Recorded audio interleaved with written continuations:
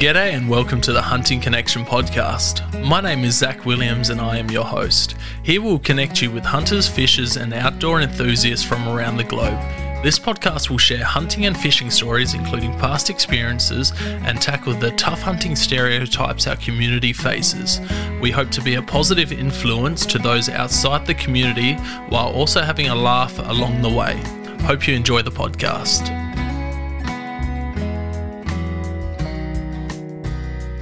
G'day and welcome to another episode of Hunting Connection podcast. Tonight I've got a pretty awesome one in my books for you guys lined up. This one came along on the New Zealand trip that I done. We stopped at one of the lakes in New Zealand and we were taking photos. It was Lake Tekapo, I'm pretty sure, and we were taking photos and seen these fellas walking across to take photos of the same statue in a bunch of camo, and we got talking and introduced ourselves, and here they are now. I'll let them introduce themselves because I don't want to butcher their names. Everyone knows how bad I butcher surnames on this podcast. So, how you going, fellas? How you going? Oh, I think it was Lake Bukaki we were at. Yeah, Lake Bukaki. What did I say? Not Tekapo. Anyway, my name is Mads, and I'm from Denmark. I'm 28 years old, and I've been a hunter for almost 13 years now. yeah, my name is Bogi, and I also 27 years old, and been a hunter for, 6 years. Yeah, beautiful. Beautiful. And whereabouts are you fellas from? I'm from Denmark, but I was born in the Faroe Islands. So hunting in Faroe Island and in Denmark and New Zealand as well is much more different. Oh, it's insanely because different. there's nothing up there. And I'm a true Dane, and I've been hunting across Europe. And this year we had 5 weeks together in New Zealand to try something new, and we met you guys. Yeah, it was a funny meeting, that's for sure. You know, we spotted you in your Sika gear, and we're just like, oh, they're definitely not New Zealand, so we'll go introduce ourselves to them and see what they've been up to. So, you know, there was, rolling in a white Toyota station car, and what is going on? Yeah, so we had the one New Zealand Jurgen with us, and then the two Americans, and me being the Australian. So it was good to introduce ourselves, and then look at us here. We're on a podcast and going to learn everything about hunting across Europe that you guys have done, and hear about your trip to New Zealand. So we'll try our best. Yeah. You guys will smash it. So we'll get some. Yeah, I hope so. We'll get some of the basics out of the way. What do you guys do for work? I'm a head chef at a restaurant at the moment. Awesome. Yeah. So I don't make food at home. I just take takeaway.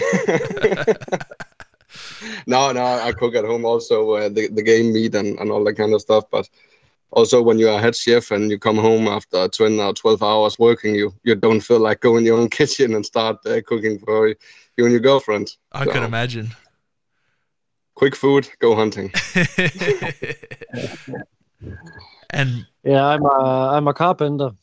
Carpenter, nice. So I have time to cook when I come home. Or you just go to Mads and get him to cook you some takeaway. Yeah, can you bring this with you? Yes, please. Yeah. How far do you fellas live apart from each other? 500 meters. Yeah. That's perfect. And how did you guys? It's a good timing when we were planning our New Zealand trip. Is you coming over? Yep. Yes, a bottle of red wine again. Yeah. So how did you guys meet? My parents. Yeah, we moved to Denmark when I was 11, and first day at my class, I sat next to him.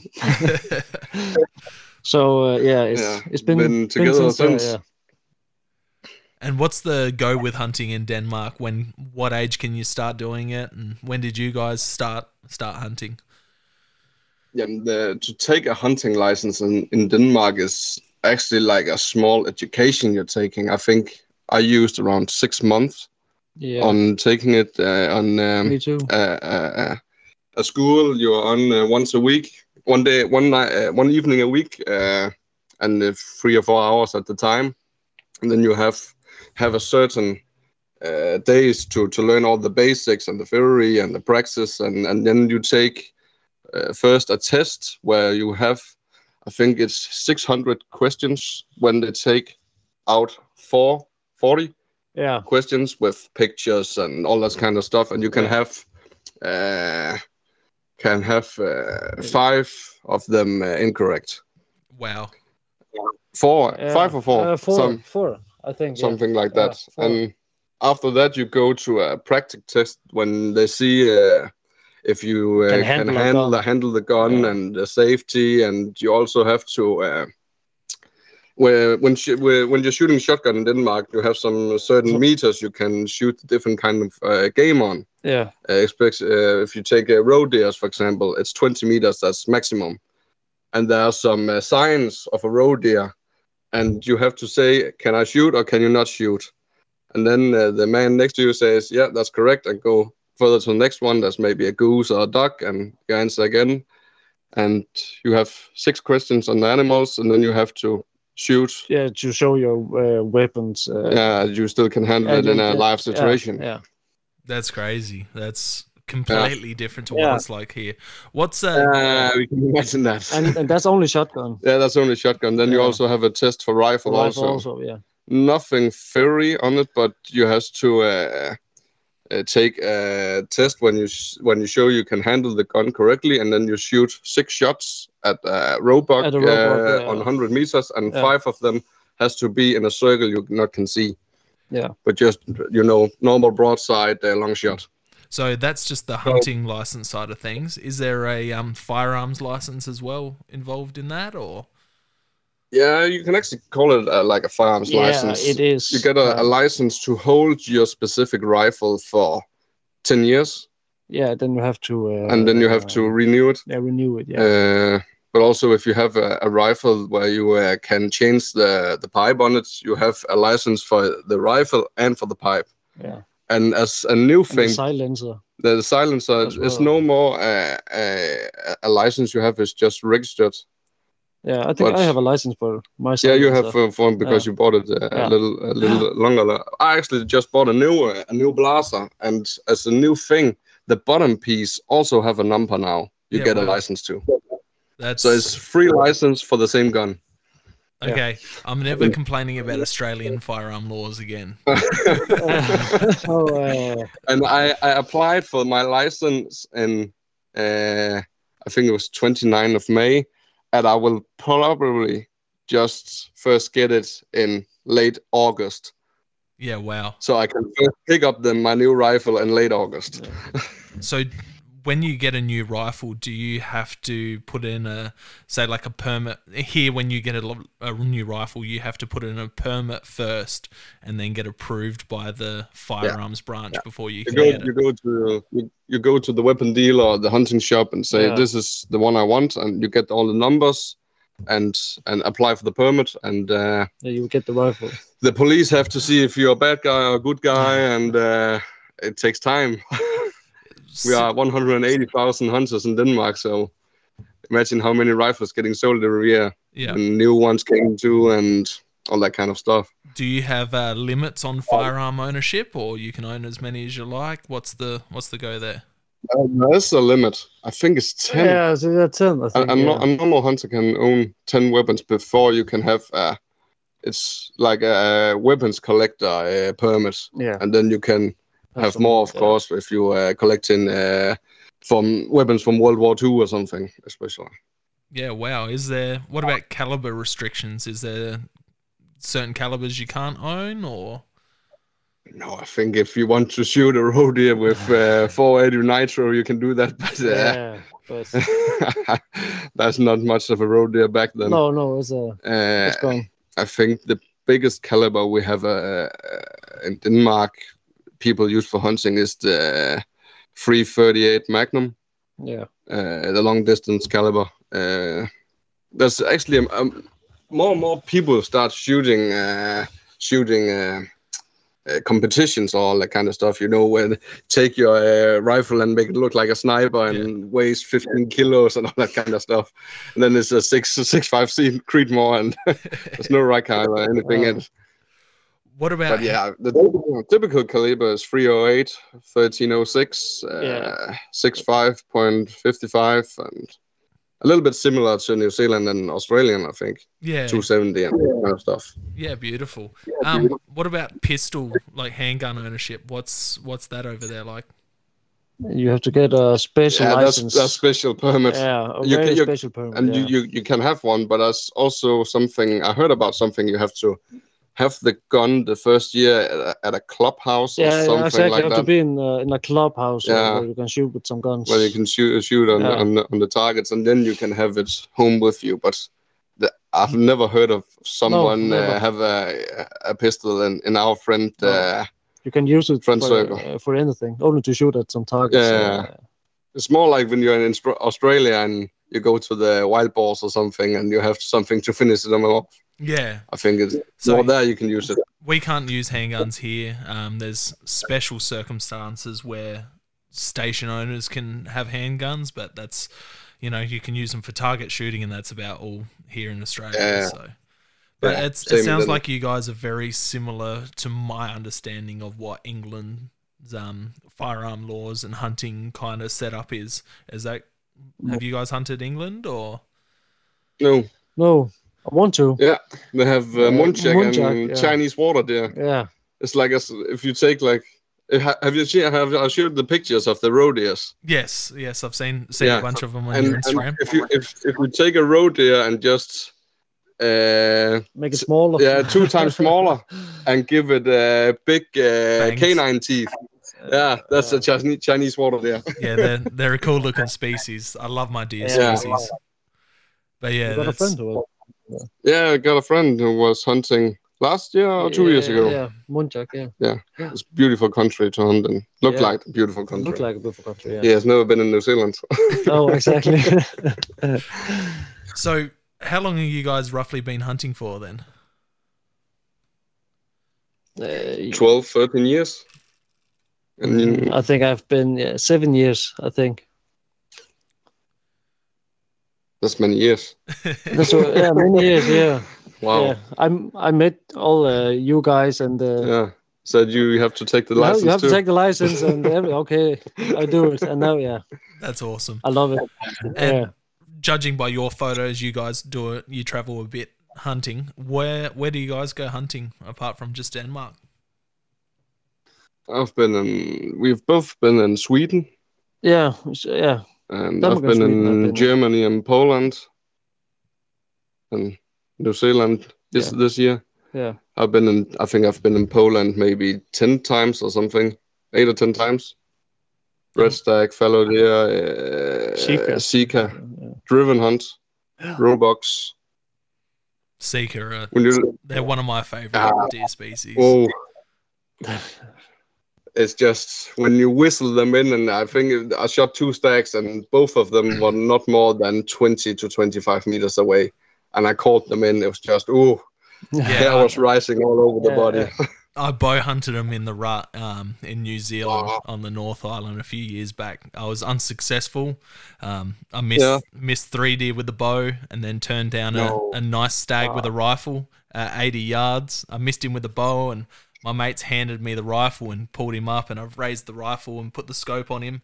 And it was the first morning of the hunt, and I've gone to pull the trigger, and I've just handed him back the rifle. I'm like, I can't do it. It's too easy. And I regret that to this day. And that was almost 7 years ago. I understand.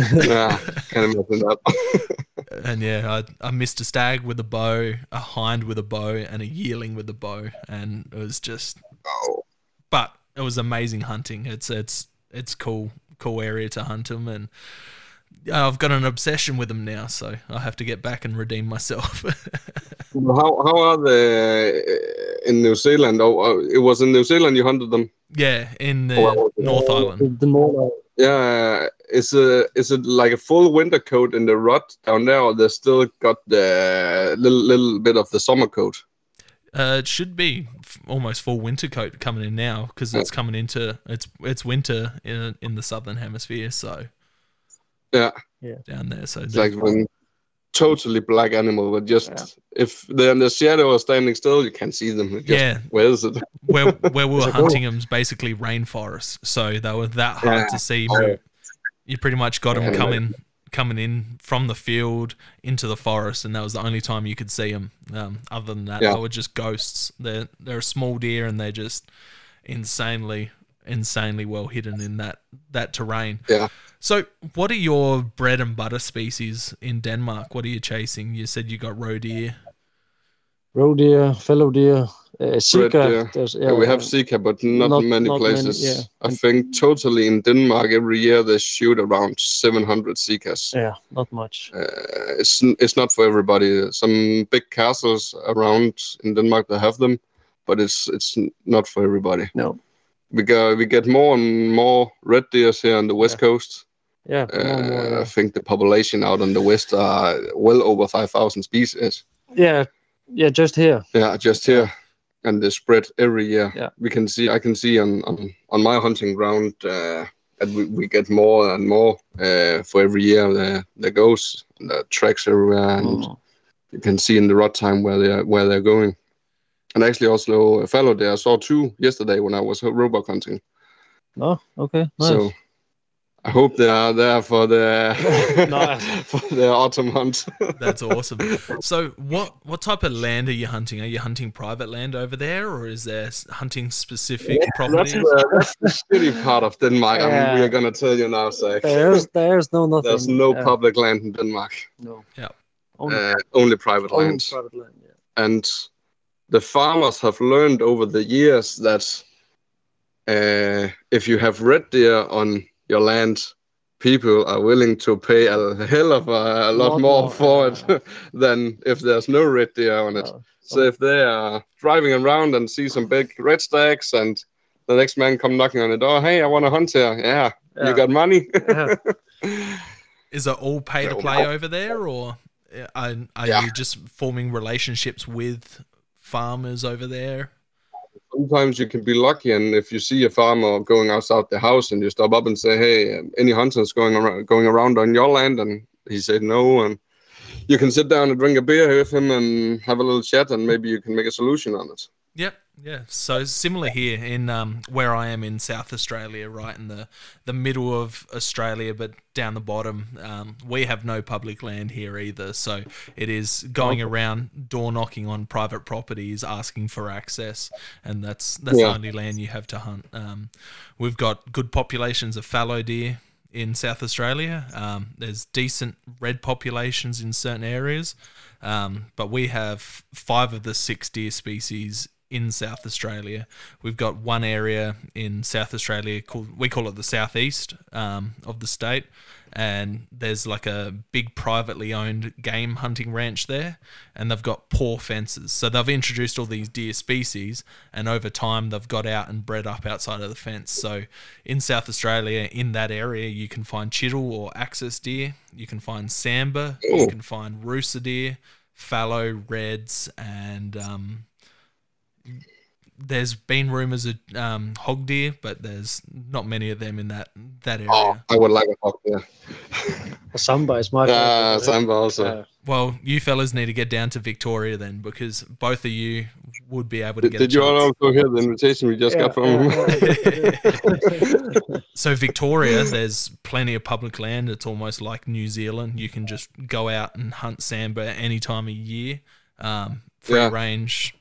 And then hog deer, you have to tag. So I believe April is the time you can actually hunt them under tag.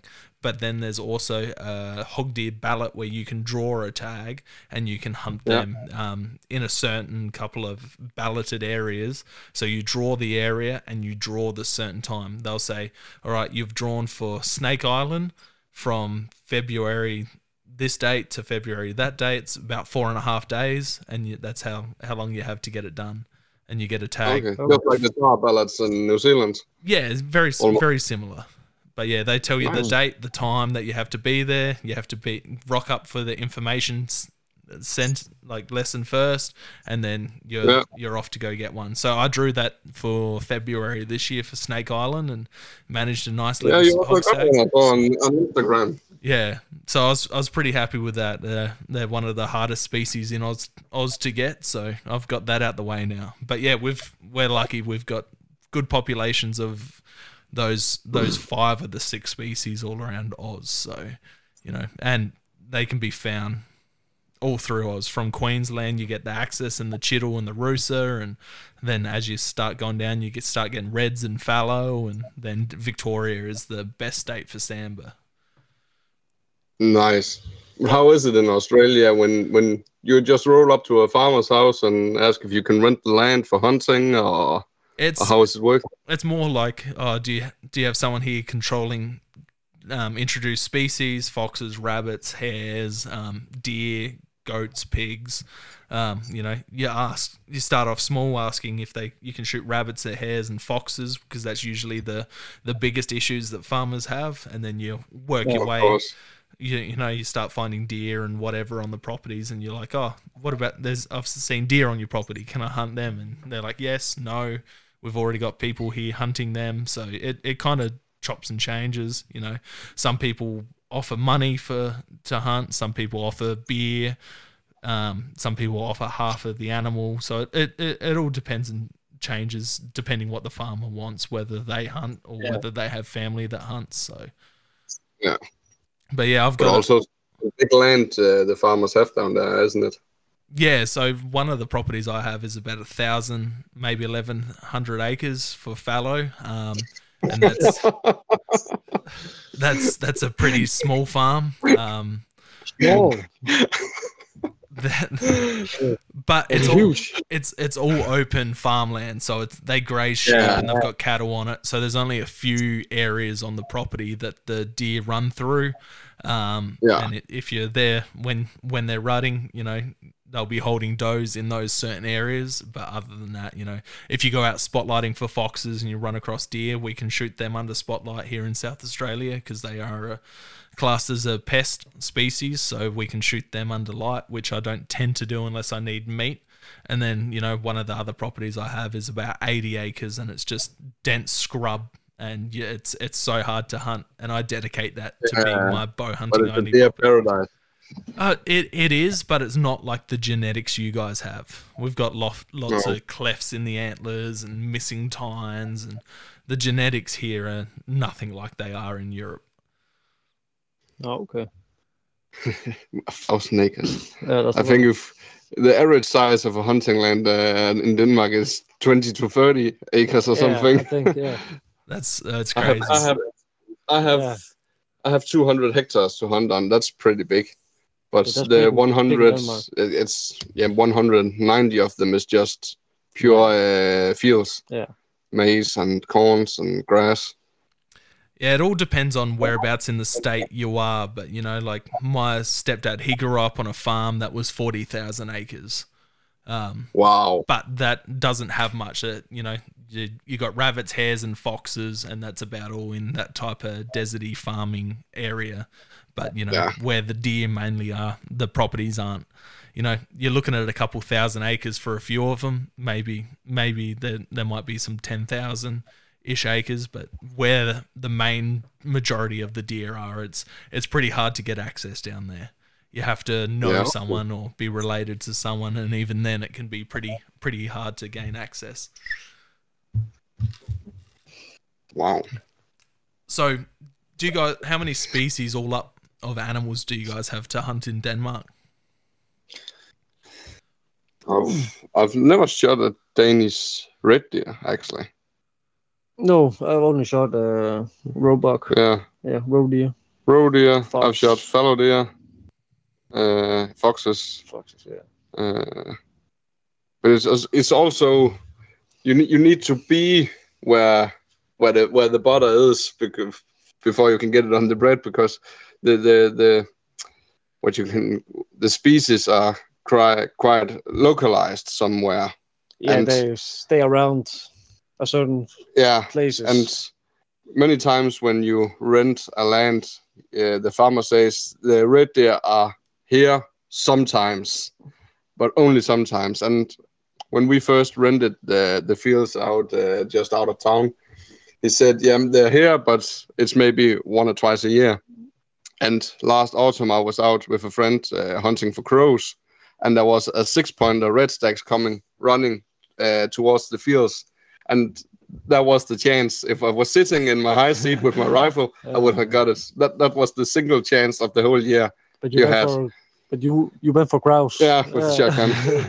So it's, is that majority of the hunting that you're doing? You're hunting from like a high chair, like kind of like a tree stand? Typical, Danish way to go. You are in a high seat, a high tower or something. Just wait. Many people don't have the land to stalk on. And if maybe you only have 5 hectares of forest, where you have some roads in the middle, when maybe 3 angled roads from the high seat, and you can sit there, and that's the only thing you can do. I'm just lucky I have a little bit more, so I can walk around and see what's going on. How long are you guys sitting in a stand for? Are you just sitting in the morning, going off for lunch, and then coming back in the afternoon, or are you sitting all day, or? No, not the whole day. Well, 2 hours in the morning, maybe. Yeah, around 2 hours. And the same in the evening. If you take Denmark and compare it to many other of the European countries, the population of animals are not so close as in other countries. If you take, for example, Poland for roebucks, you can maybe see a nice 6-pointer on the cornfield, and next to the cornfield is a grass field or something, and maybe there are 2 roebucks more there. Yeah. And maybe then there are 3 empty fields, and then there's a new one. So they're more localized, closer in population in other European countries compared to Denmark. And so you actually start in the spring to March or April to see if you have a good roebuck on your land, because they are territorial, and they will hunt other smaller roebucks away. So you need to find one you want to shoot, and then you have to hope that he's there the 16th of May, or maybe the neighbor will get him. How do they manage deer populations in Denmark? What's the conservation on deer there? They make the conservation with the hunting times we have. It's not like Australia or New Zealand that you can hunt all year round. It's like I said from the start, that you have 14 days on fallow stacks. And that's the same as we have the ruts for red stacks is from, it starts in late August and go the whole of September. Yeah. And the hunting period is from 1st of September and 15 days ahead. And then there's a pause for a month, and then it starts again. So the prime time for the rut is absolutely no hunting on big red stacks. You can shoot hinds. No, hinds is October. You shoot calves, and spikers. Yeah. But the big one has to do their thing in the running time. Yeah, crazy. But at the end of all hunting, you have to you send in how much you have shot, and how big it was, and how many years, and exactly, and then they can calculate out how much. If I'm going hunting 1st of September, and there come 10 red stacks running on my fields, and I can just empty my magazine and shoot 5 of them, and no one can say anything to me about it. So there's no age of the deer that you have to specifically target. It's all self-control and that type of thing. No. Self-controlling. Yeah. And that's also, it's a good thing and also a bad thing, because some people shoot a lot. Yeah. But also many places where they have some big groups renting maybe 500 hectares. They say, okay, from a 9-pointer and up we can shoot, and from under we cannot shoot. Yeah. So you also have to make your own restrictions and say, okay, if I want the big trophy stack, I'll let the spikers and the 6-pointers and 8-pointers go. Yeah, that's understandable. And see if there comes something good up. That's somewhat similar to here. So for people listening who don't know much about Denmark, how big is Denmark roughly? Like if you're driving from one side to the other, how long's it kind of taking? 3 hours. 3.5 hours. We live on the west coast, and if we have to drive to the East Coast, about 3 hours. Yeah, the drive to Copenhagen. We have the Jutland is the mainland, and I think it takes 1 hour from 1.5 if you take from the western point to the eastern point. Yeah. But if you drive from our city, that's a little bit. I think we are 30 kilometers in from the west coast, and drive to Copenhagen is about 3 hours, 3.5. Yeah. Something there between. So we are 6 times smaller than New Zealand. Yeah. That's crazy. More hunting. Yeah. 44,000 square kilometers. I think we are. Yeah, I don't know that. That's insane. The state that I live, South Australia, from the capital city, Adelaide, it's 4 hours to Victoria, roughly. Yeah. And then if you go the other way to Western Australia, it's about 15, 16 hours to get into the next state. And then Australia is the same size as Europe. That's nuts just to realize how. And what's the population of Denmark roughly? 5.5 million people. Yeah, wow, that's crazy. So my state, we're not the biggest country in the world. No, not the biggest. So my state, I think you have lakes in Australia that are bigger than Denmark. would not surprise me. I think in South Australia we have about 1.2, 1.3 million people in the whole of South Australia. Wow. So it's a very small hunting population. Yeah. And if you see 5 million people and 180,000 hunters on a land that's 6 times smaller than New Zealand with no public land, it gets some pressure on it in some certain kind of way. That's nuts. So what started getting you guys to hunt into like different countries, and how do you go about hunting those different countries? Do you have to sit different education courses and hunting courses for those, or? I think that no, you just if you go to Poland, you just have to get a permission. We call it I think it's a voucher. That you're coming to hunting on this hunting club and you're going to hunt red stags, for example. Yeah, but you have to get the European weapon license. Weapon passport. Yeah, passport, yeah. Where your numbers from your rifle are, and that's also available for, is it 10 years or something? Yeah. 5 for 10 years. I can't remember it. And then you can cross the borders with your weapons without going to the border control. Yeah. So if the police stops you and say you got weapons in the car, say, yeah, and I have all my papers, you have your permits and your weapons passport, and then there's no worries. Yeah, that's crazy. Yeah. So have you guys run into any issues while traveling interstate with, or into different countries with rifles and that, or it's pretty... No. I once got a speeding ticket in Germany.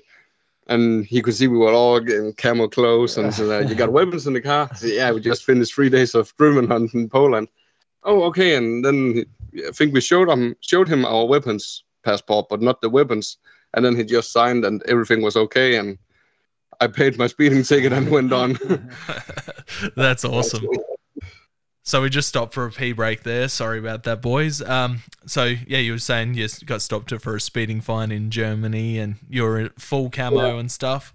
And they saw the weapons passport, and they didn't even see the weapons. It was just okay. Everything is under control. Signed the paper, got the money, out of the way. Yeah.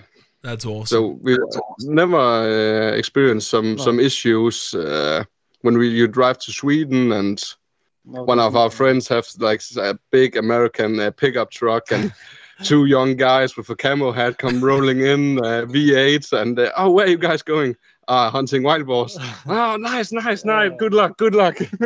So the hunting culture, it's not very big, but what's the perception over there when you tell people you guys hunt? Is it like a common thing, or people are like, oh, why do you hunt? Are you explaining yourself much why you hunt, or? I think that's a common thing. Yeah, it's a common thing here where we live. I think if you go to the big cities, it's more like, why are you doing that? Why are you hurting the animals? Yeah. But here, and then they go buy the chicken in the supermarket. Yeah. But no, hunting has been a big part of Denmark here in Western Jutland for whole Jutland for many years, and all the farmers used to to hunt for ducks back in the days, ducks and geese, because it was a little bit more available than red deer, for example, was 30 years ago.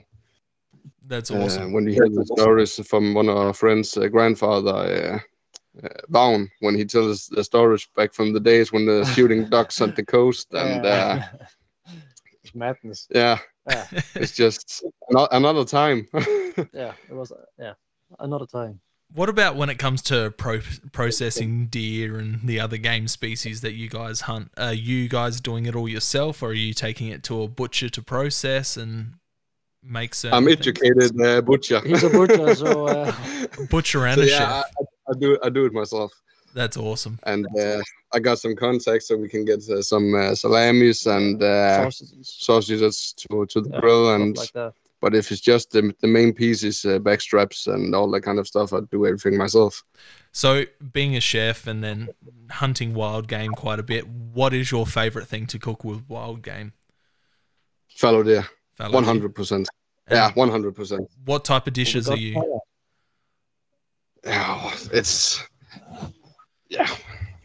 What type of dish is the favorite? I think backstrap on the pan, mushrooms, garlic, rosemary, red wine, some fresh potatoes. Oh. Yeah. That is good. Yeah. Nice and simple.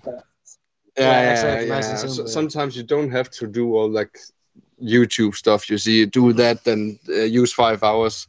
Keep it simple and do your own thing and try something new. Sometimes maybe it will be the best you've ever tasted. You never know. Sometimes you don't have to make a sauce because the meat it's so tender. It's so tender and good. Yeah, and just the taste from fallow deer is just amazing. Yeah.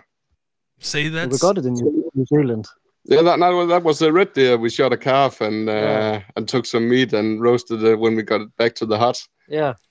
That's best lunch I ever got. it was good, yeah. Like in Australia and New Zealand, fallow deer for majority of hunters are rated pretty low eating. So that's surprising hearing that it's your favorite over there. How do you rate your deer species that you have? So fallow deer being the highest, what's next, what's the lowest? I never taste Sika. I've tasted Sika once in Poland, and that was actually also pretty good. I think fallow deer and my next species is red deer. And I got surprised last year on my birthday. I took some game meat up from the freezer, some fallow deer, and there was some other things that said, what is this? And I took it out and put it on the grill, and it was the breast meat from a goose. Okay. And I just roasted it, hard heating, 5 minutes on each side, a little bit of red in the middle. Perfect. Sounds real good. I took a piece of fallow deer and a piece of goose and gave it to my father and said, taste it. Said, wow, this fallow deer is great. And one of them was goose breast. What? That's great. Where do roe deer rate? Where do you rate roe deer? It's a little bit more complicated because roe deer is a little bit more like a game. Yeah, it's a little more game taste in it. Yeah.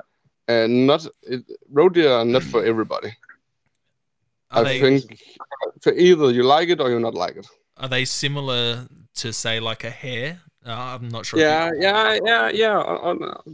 Quite the same way we're going there.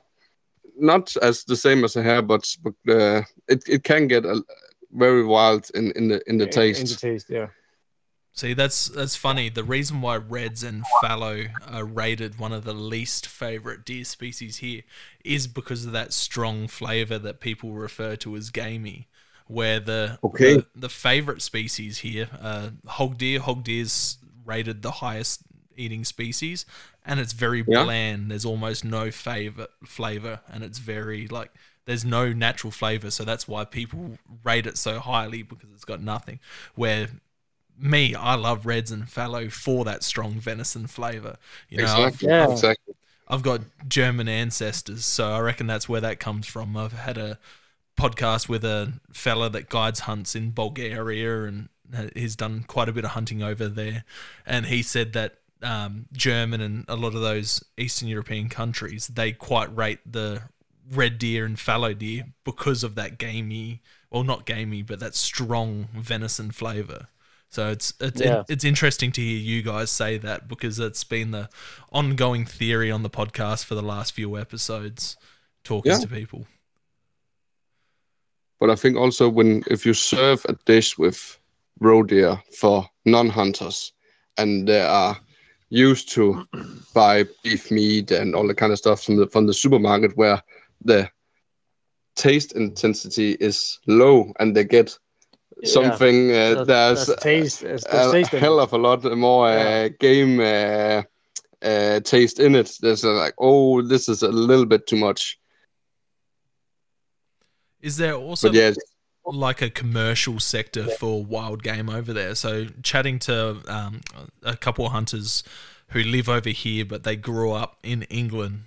You have a lot of the game parks or whatever they call it, where they sell the venison and that to a commercial sector. Do you guys have that over there as well, or is it all just privately done? I actually talked to my neighbor here 2 days ago. I was unpacking the car after a hunting trip, and he's not an old man, but an older man now, and he got some issues with his lungs. And he said that out in a town, I think it's 20 kilometers from here, he started a deer farm in the 80s when he started hunting with all his friends.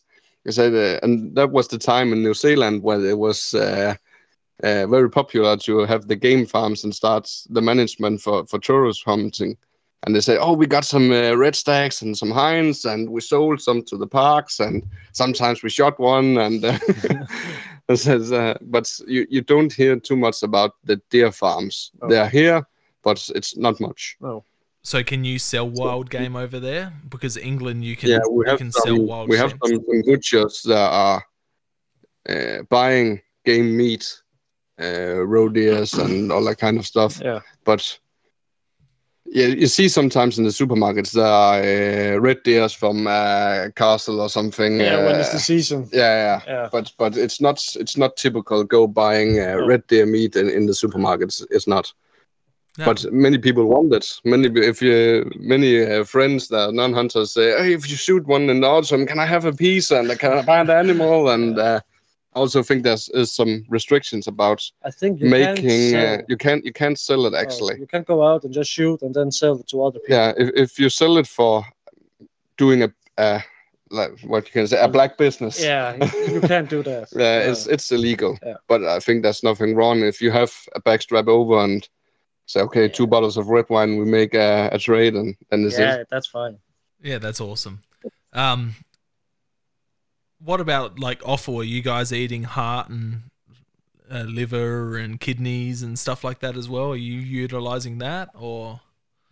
Never tried it. I eat everything. You eat everything? Yeah. That's the genes of the Faroe Islands. Yeah, I think, survival. Yeah, survival. But no, I said to myself last year, if I shoot a fallow deer next year, I want to take the heart. I tasted a red stag heart. Yeah. With some sauce. It's very good. Yeah.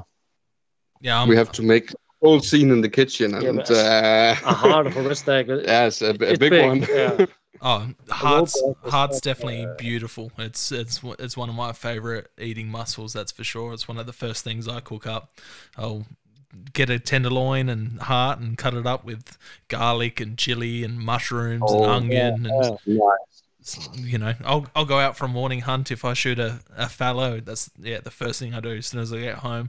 Tenderloin cut up, heart cut up, chili, garlic, onion, mushroom, and just fry it all up. We have to try it. Yeah, then we'll make some certain dishes and send some pictures to stuff. Yeah. I love seeing foods. I'm not a chef. I'm not a great cook, but I love cooking. Even more so with wild and caught game. You love to eat. Yeah. That's why I've got a belly, and that's why I struggled in the hills in New Zealand. Yeah, we heard a little about you had some hard time doing the mountains in New Zealand. We ate pretty good. Those fellas that I was hunting with, they'd been there for a couple of weeks, so they already had a bunch of venison and rabbit and everything in the coolers ready to go. So as soon as we got into the camp, we were eating venison steaks, and I cooked them up some Kentucky fried rabbit, and like all of them had never had that before, so they were pretty stoked on that. Oh, delicious. Yeah. We also got the king meal at Stephen's house in New Zealand. With we had a guide the first 5 days down there for a tar hunt, and we was in one of the eastern valleys. And you shot one we didn't find. Yeah. And I shot the 10.5-incher, and we shot some nannies and some kid. Yeah. And then the bad weather was closing in, so we had to get out. And we came to Stephen's house in the middle of the night, totally exhausted. And then the day after, we went for our power rams. And the evening was just totally head chef, Mecca, butcher house, red wine, and 3 or 4 different kinds of meat. And Stephen also have been a head chef at his own restaurant. So I was standing butchering the meat, and there was flames and everything. Grilled outside. Yeah. We drank a lot of red wine that evening. So let's just jump back a second. How did New Zealand come about? How'd you go organising it? How did you book it? And then, where'd you go from there? And let's hear the whole rundown. You asked me if I wanted to. It started like a boy dream. I think I started hearing about New Zealand. It's maybe 15 years ago. I was on a small education for young fishermen, where I was living a week at a school, and we was learning about how to learn other people about fishing trouts and salmons and all of the kind of stuff. And I was also always Wednesday evening. It was a friend night where 2 guys were coming in and telling about a big fishing holiday. And I think 2 times I heard about fishing in New Zealand. And it was just, 2 guys living in the back of the van and fishing for 3 months. And always been a dream to come to New Zealand. And then we got the hunting license, and we got older. And then I started hearing about Freddie Wolf, Fred the Dane. And it was a hunting paradise down there. And you can go hunting on public land for $25. And I was just start thinking, maybe you should just try to take a month out of the calendar and just go out, screw it and have some fun. Yeah, try it. Go hunt. And then I said to Bogi, I'm start planning a New Zealand trip now, and I think it's a good idea to be maybe 2 or 3 guys down there in the mountain. And he just said straight away, I'm in. Yeah. What year and did then you the plan started. What year did you start planning that? Was it 19? Yeah, 2019. Yeah. Early 2019, and we was buying backpacks and gear, and we bought the flight tickets, booked the guide. The car. Car was booked, our rental car, and I was packing my backpack. And the news in the television were in the background, and our prime minister was walking around. Denmark is closing down as the rest of the world. Fuck it, I'm unpacking again. So that was in 2020, of course, because of the coronavirus. Yeah, you plan to go then, and then the world shut down, unfortunately. Yeah. And Pierre was writing us, can you come now? Can you unbook, change the flights and just come now and we can make the hunt? And luckily we didn't do it because we would have landed in New Zealand and New Zealand was shut down and we would just been caught down there. 1 month in the house. Yeah. And then we just start planning again for 2021. Also unsuccessful. 2022, unsuccessful. Yeah. And then no restrictions, nothing. 2023. Buy the tickets. Everything was up, and we was straight away. Yeah. I was so nervous until we landed in Christchurch. It was just, wow, now we're here. So what? But yeah, I've been using 200 hours in front of my computer, just planning spots and watching videos and taking notes. Wow. So did you guys use like Instagram and Facebook to connect with other hunters down there? Not just guides, but just other hunters that have hunted New Zealand? find some other Danish guys that were hunting down there, but it's also if a stranger comes to you and asks for your favorite spot now, you will not give it to him because I don't know what you can do with a rifle in there. Now And I'm probably going I to also butcher his. understand people that way. Then what did you say, Frank? I was just about to say I was probably going to butcher his name, but is it Yurik? I think that's one of our mutual. No. Then I was surfing across Instagram and I found a guy named Ryan Hart. Yep. And I could see he was a hunter and he hunted a lot in the Southern Island of New Zealand. I think, fuck it, I'm writing a message. And it's just, I'm coming to New Zealand and blah, blah, blah, and maybe you can help us. And he said, yeah, no problem. Tell me a little bit about yourself and what you're going to do and how your hunting ethics are, and let's see if we can find something out. And I wrote a long message to him and said, for sure, I can help you guys, what you need. That's awesome. And I've been tearing him with messages for 2 years. What about this? And where are you? And our secret spot. And you can try here. And he gave us some good spots. And we tried one of them after our guided hunt. And that was where I shot the 10-inch chamois. Yeah. That's awesome. So and Bogi missed one almost same size. Just for the record. he's gone bright red there in the camera. Yeah. I only wanted the bull tar. Yeah, that was the main. It could be nice. Yeah. But, so you guys. Now we have a reason to go next year. Yeah, exactly. You guys flew into Christchurch. What date did you fly into Christchurch and then make your way down to where you guys hunted with the outfitter? 11th of March we were landing. Yeah. We flew from Copenhagen 9th of March. Yeah, we landed 2 days later. Yeah. Also about the time zone and all that kind of stuff, but almost 30 hours to get down under. Crazy. And then our outfitter was picking us up at the airport. But first we had to go through the border control. 1.5 hours we were sitting in chairs. Yes. And St. Christians. Did you? I think it's a good thing. Did you take your own rifles down there, or?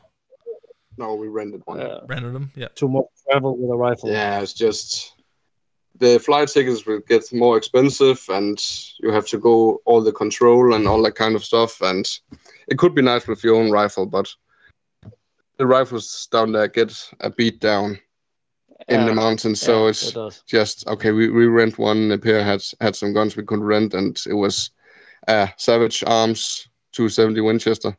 It's beautiful gun. Yeah, it was. Did the work. It did the work. Yeah. So, what species did you target with the outfitter? Tar. Himalayan tar. Yeah, awesome. And but he also said if there suddenly is a 10-point red stack, we could shoot it. Also, it was no problem. But it was the tar we came for. And what outfitter did you guys go out with? Pierre Jacobsen has Viking Guides. Okay, it's a Danish guy living down there. Been living there for 9-10 years. I think he got down there 2008 or 2009. He moved down there with the wife. Yeah. Yeah, I actually looked up his page today because a fella was asking about it. He's also under New Zealand hunting safaris, I believe, as well. Yeah. Yep. That's I think so. VikingGuides.com. Dynamic, Danish owned guiding company. Yeah, he was an incredible guy and an incredible help to us. Yeah. That's funny. Also to Stephen Bradley. Yeah, that's funny. That was just fresh in my mind from looking it up because another guy that I was talking to was going down with him today. So I'd looked up his, and I just remember seeing the Viking, the Viking.com. So that's pretty cool.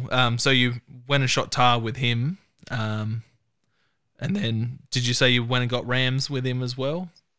Yeah, because of the bad weather in the valley we were in, it was some serious thunder coming in, heavy rain. We had 5 days in the mountains. Yeah, and we were out after 2.5. Yeah, because of the rain. No, 2 days we were in. An evening, a whole day, and a morning. Yeah. Then we have to move out because shitty weather was coming in. Yeah. And then we were out for Arapara rams on a farm. Also a funny hunt. Yeah, it was. And we did some reloading on some rifle bullets. And we went to a shooting field he had and preparing ourselves. Yeah, got ready. Yeah. That's awesome. And then you went out for the... Did you say you went for chamois or tar after that? Yeah, but first we had to get our rental car, and all our cars was dismissed at... Yeah, I don't know why. We had to make a deposit on $3,000. Yeah, wow. And I was taking my card. Yeah. Oh, fuck, maybe this one. And I had three. Okay, the last one. Bogi, give me your credit card. That's And then crazy. also we had the same bank, and 5 cars got dismissed. And I said, okay, we need to make a solution here. And they said, can you call your banks? It's night in Denmark. Nobody's working now. I'm saying, okay, can we make non-deposit slip or something? So he can make it to $1,000, but then we have to make $450 in cash right now. And I went out to Steve, and he was out in the car and said, I'm here on my bleeding knees. Can you help us? I can transfer the money as soon as my bank opens in Denmark. I just need a deposit slip for $1,000. I said, yeah, no worries. Beep. Went the cars on, said, you are my man. And then it was just straight to the mountain after that. Yeah. That's great. Then we went for Arthur Pass. And then I ran into you guys. It would have been late March. Can't remember what date, but you guys just happened to be passing through. We've been with the guide from 14th of March to 19th of March. Yeah. And then we had a sleepover in Pierre's apartment, and then we went to Arthur's Pass for around 5 days or something. 5 days, yeah, something like that. Yeah, 4 or 5 days, and then we had a Airbnb, and then Lake Pukaki. Yeah. And then suddenly there was 3 guys knocking on my shoulder. Who is this guy? Yeah, so that was pretty funny, and we hit the hills near Lake Tekapo after that. Went out behind there and seen quite a few tar and red deer, but they were all on private property. I ended up shooting a young nanny, so that was good just to get the tar off the back. And then we got that snowstorm that you guys did you guys encounter that too? We were on the way home. On the way home, it was lucky. Yeah. Suddenly in the car, just snowing. Yeah, there's a snowstorm almost. Yeah, it was. So but you also got a fine bull tar, Zach. Yes, on the last morning of the last hunt, we nice, perfect situation. We came off the mountain during that snowstorm, got back to the car. The car stopped working, like it wouldn't start. So it was frozen, like water in the fuel line. And by the time we got everything sorted, the 4 of us ended up sleeping in the car that night because all of our tents and stuff were wet. So we slept in the car, the 4 of us, one in the front seat, one in the driver's seat, one in the passenger seat, and then 2 in the back seat with all of our gear as well because it was raining. And then the next morning we played around. None of us are mechanics. I'm not very good with cars. Neither were any of the other guys, but our collective knowledge of nothing managed to get the car working. Otherwise it would have been about $750 or maybe more for someone to come out and give us a hand. Wow. Those fellas had been hunting for about similar time as you guys have had, and they got bogged out in a similar area. So the car got bogged out in mud, and they had to get someone to come out, and it was about $750, maybe more, for someone to come and pull them out. So they were pretty spewing on that. But we went back in, stayed at the hostel the next night, dried all of our stuff in the hostel's drying room, and went out and had a dinner. Funnily enough, I had venison. Most of us had venison in the restaurant. But we went out to another spot the next night, and ended up sealing the deal on a lone bull tar the next morning. It was just perfect, crazy but awesome. I think he went 10.9 inches, about 7.5-year-old. So I was pretty happy with that. Ah, perfect. It was crazy hunt. How was the terrain for you guys? what type of terrain are you guys hunting in at home and when you're traveling and versus New flat. Zealand? Yeah. Denmark, it's flat. Like a pancake. Yeah. So to come to New Zealand, the first week, it was tough. My legs were Yeah. dead. But yeah, when you walk into mountains, you get used to it. Yeah. So After 2 weeks, you can feel the. We were it was used to it fine. now. Yeah. But the first week, it was hell. The climate is crazy to get used to, just acclimatizing. Like I would take 2 steps and spend a minute breathing to try and catch my breath. Yeah. Know the feeling, bro. Know the feeling. And then when you walk with a guide, he just walks. And we have to follow. So yeah, Jürgen, who I was hunting with, he's in New Zealand. He was actually born in South Africa, but moved to New Zealand when he was quite young. But he's just like a billy goat. He moves through those mountains like a tar moves through those mountains. Jumping up. And how did you guys go with all the spiky bushes, like the Spaniards and stuff? Oh, my head. A lot of swelling was falling apart. Oh. You meet the Spanish bastards? Yeah, the Spaniards. Yeah, those big green broadleaf. Oh, not the Spaniards. The Spanish bastards. Yeah. Okay, that's the Spanish bastards. Yeah, and the Macron.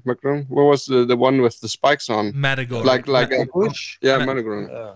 Yeah, something like that. Matagorry. Yeah, I think something like that. And the lawyer wine that stick to the clothes and you can almost not get off it. It's like a lawyer. If you first are in the hand, you can't get from it. Oh man, I spent the next week when I got home just pushing all the little splinters out of my legs. I had all these little pus spots all over my legs. Yeah. Do you guys have much spiky terrain like that? Do you have spiky bushes and Lake Bukage? It was a hell. It's actually now it's a good story, but when we went home that night, I was close just to lay down and die. Yeah. Because when the spot we went to was not far from the statue, and it was a spot we got from a local guide in Christchurch. Yeah. And we got to the hut and said, okay, we don't gonna go along from here this evening, but gonna hunt in the small valley we was in near the hut. And we could see some fallow deers on the other side where it was private land. Yeah. And we heard some red stags. And then the next day we should try to go to the top of the plateau and hunt down a valley. Down the valley there. Next to where we were living. We have heard there was a lot of bull tar in there. And then when Bogi missed his one on the guided tour, we need to find a bull tar for him. And the locals said, there's a road you can go alongside all the way to the top. And we didn't know that. And okay, it doesn't feel right. We found a road and walked maybe 200 meters. Says it doesn't feel right. And there was private land on the right side. We found out it was fenced private land, but then we went straight through the forest uphill. It was totally disaster. A living nightmare. Yeah. And we got up to the top and 23 degrees that day. We shot a wallaby. Yeah, we shot a wallaby on the way up. Yeah. And we got to the top and we heard it's the last hour of the day that's the best down in the valley. So we were waiting on the top and looking out for some red deers, and we heard some hinds and cows running from us, but did not see them. And then the last 2 hours was just sitting down, spotting down in that valley. And we have been spotting for 10 minutes, and Bogi is just up. I can see a tar. Said, fuck no, where is it? Yeah, down there. Yeah.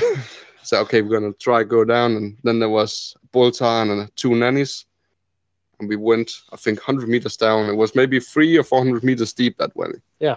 And we went 100 meters down, started scouting again, and it went into some close bush.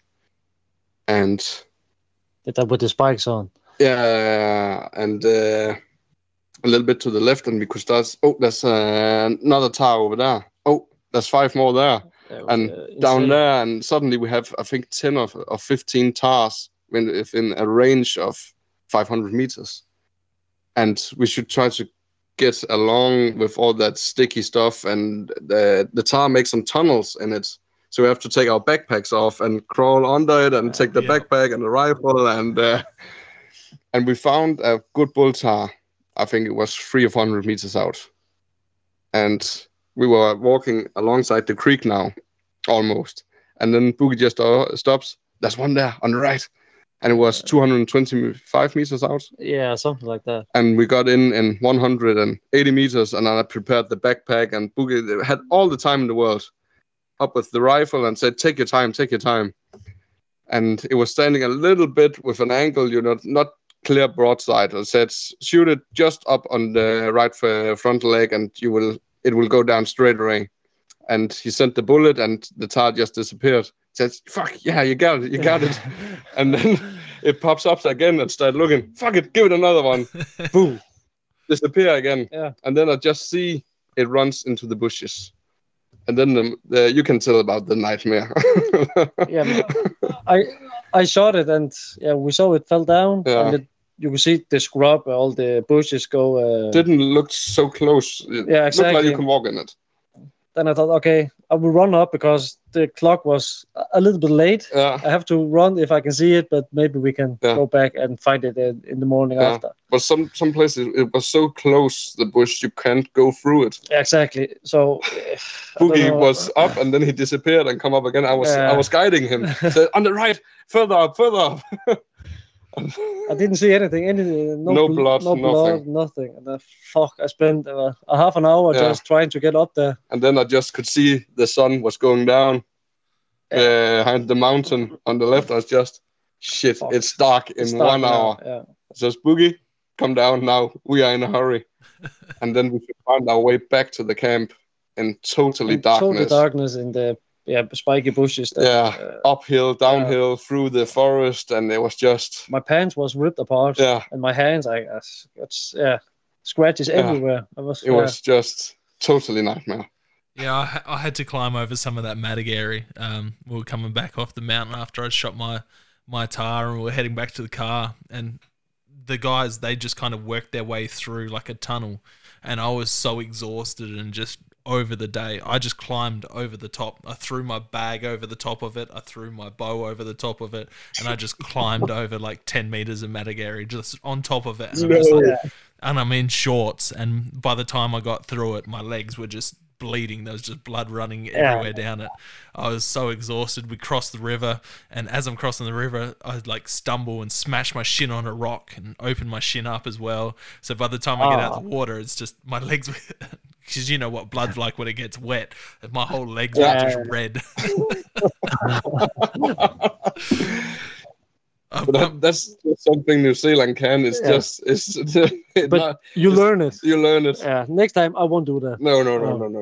I'm glad I'm not the only one that struggled and had a hellish time in those mountains with all those spiky shit. The next day we thought, okay, maybe we should try that road we found and walk 200 meters on. And 1.5 hours later, we are on the top, just walking a clear UTV road all the way the predator controller using to check all the poison. Yeah. And you can just... no spiky shit, nothing. Just walk alongside that road up to the top. Did you find your tar okay the next day? No, we found out that the rifle shots, how was it, 6 centimeters in... No, I think it was 15 centimeters over in 60 meters. Yeah. Oh, no. So I have to give it eight clicks down. I gave it before it was good. So, the next day we got a bottle of water. I shot 2 shots, and we could see it was 15 centimeters difference. That's crazy. What type of distances are you shooting in Denmark? Were you guys used to shooting 200 meters plus, or? No, I think 100 meters. It's normal. It's normal. Yeah, that's the average distance. But if you're better with a rifle, you can. Some people go up to 200. It's also what kind of land you have. If you're sitting in a forest, maybe the shooting distance is only 80 meters. Yeah. But I think in the fields I have, 200 meters, you have to you need to can take the shot at 200 meters because many of the fields are maybe 300 meters wide, and you cannot. There's not some trees or bushes you can hide. It's open lands. You can come closer. And if it's the big roebuck, you need to train for it. And I have trained out to. I'm good out to around 200 to 250. Yeah, I say to myself, 100 meters. I will say, okay, it's fine. Exactly. Yeah, so I hear, you can shoot whatever distance you really want because the property sizes are so big, and where I hunt is pretty hilly terrain, so you've always got a backdrop as well. But normally, like over here, I haven't shot a deer over 200 meters with the rifle. Because I bow hunt mainly, I'm used to getting in quite close. So normally I'm in with under 100 meters with the rifle. But yeah, my bull tar was 400 meters. And that's the furthest I've ever shot. It was just an insane shot. I stacked 2 bags on top of each other, and as I've we started talking about taking a shot on him, he's got up off his rock ledge and started walking towards the crest of the hill. And just before he got to the crest of the hill, I'm like, how far is he? He's like 400 meters. So I just guessed where I put the sight on the back of his shoulder, and the angle he was on, it's the bullets come in under his back rib and then come out his off shoulder, in between his shoulder and his neck. Just insanely. I hit him. I'm like, have I hit him? And he's like walking and stumbled and fell back down and got up, stumbled, fell back down. And it was just, the craziest shot I've ever pulled off. I don't. That's a shot you'll remember forever. That's for sure. It was. I know I shouldn't say it was a fluke, but it definitely was a fluke. A fluke. But it's also in New Zealand, you have to be trained for the long shots. 200 posts, you need to have the experience to do that. I shot my tar 276 meters, the first one. Yeah. I think the bull tar you got was on 47 meters. Yeah. Perfect. So what about bow hunting in Denmark? Is it legal there now, or is it still being on the works? There's been some complications with the bow hunting on the big animals like red deer and fallow deer. Yeah. It was up to discussion in some places about if it should be illegal. Is this correct? Does the animal die fast enough? And also with the size you have on the hunting ground, if you have 5 hectares and you shoot a red stag with a bad shot with an arrow, something it happens now and then. It should not happen, but you can't control everything, and sometimes it not go your way. And if you give a red stag a bad shot with an arrow, I think it will run almost forever. It definitely can. But a bad shot with a rifle as well can be the same. You just the same. Exactly. It's the same. They can run like you just have the counter of with a rifle you can repeat fast and give it another one. So I think it's also every situation they're discussing about, but I think it's legal now. I think it is. Yeah, I don't know much. I'm not a bow hunter, so I'm not following it. But I think it's because Denmark, it's a very small country. Not many people use bow hunt. No. Would you fellas, if you had the time, would you guys get into bow hunting if it was all legalized, just as another means to do it, or you love your rifles too much? For sure, yeah, of course. But sometime I will. But you also have to get the land. You need some forest. You need some forest, To open where you guys are. Difficult. Open fields and bow hunting, I think it's a hard hunt. Yeah. It definitely is. Also need to be in count of that. Yeah. And what size is a roe deer? How big is it compared to a fallow? Around 25 kilos with... How much is a roe deer? It's a roe deer is 15, 20 kilos. When it's butchered up with all the heart and liver and stuff out, I think it's around 15 to 20 kilos. Yeah. Normal size. If it's 20 kilos and up, it's an old animal. But I think the average body weight is around 15 kilos. Okay. Of the motor. So they're a bit smaller than the hog deer by the sounds of it. My hog deer was a smaller body hog deer because it was from Snake Island, and they're an island population of the deer. And gutted, he was 28 kilos. So yeah, they must be a fair bit smaller than the hog deer. But also crazy. when you see the trophy size of the roebuck in front of the camera now, I think the height of the antlers is around 25 centimeters. Okay. And that's this one is 111 CIC points measured up, and that's a bronze medal. So they can get a little bit higher, but it's more the mass in the antlers that count a little bit more, a little bit different from the SCI. They have a cool configuration. I like their style. Exactly. They're cool. What about bringing your trophies and all of that home? Are you getting them all taxidermied in New Zealand, or are you getting them tanned and cleaned and then brought back? Expedite on them. Yeah. And I have a friend close, 1.5 hour drive from here. He's in learning to be a taxidermy, and he gave us some good prices on it and said he can make them for us. And I said, that's super. We get an expedite to Denmark, and then he can make them. And what's taxidermy prices in Denmark like?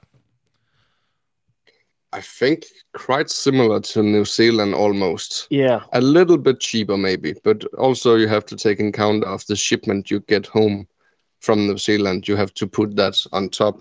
But also when I was collecting offers from the different kinds of taxidermy in New Zealand, many of them are using US dollar instead of New Zealand dollar. Yeah. So if I get an offer from others, wow, this is cheap. And then USD. Shit. Yeah, wow. That's tricky, that's for sure. Who did you end up going? I think there's a lot of American customers down there, and that's why they control the market. It's a big business. Yeah, well, New Zealand dollars, it's almost double and a half, if not triple, Australian prices for some of the stuff we were quoted. So it's pretty crazy. You can get a shoulder mount for a fallow deer for about 950 Australian, $1,000 Australian, and I think up in New Zealand was like 2,300, 2,500. What is the value of the Australian dollar compared to New Zealand? We have to take 4.3 Danish crowns to get 1 New Zealand dollar. So 90 cents Australian is buying $1 New Zealand. All right. So it's quite similar. Yeah. What money are you guys going on over there? Crowns. Yeah, Danish crowns. DDK. Yeah, I think it is. DKK, I think it is. DKK. Yeah. DKK. There we go. Danish crowns. So one Danish crown is 21 cents Australian, if that's right. Yeah, that's times 4. No. Yeah. So one Australian dollar is 4.67 Danish crowns. Yeah. That's almost the same as New Zealand. Yeah, very similar. So yeah, you're getting them taxidermied over there.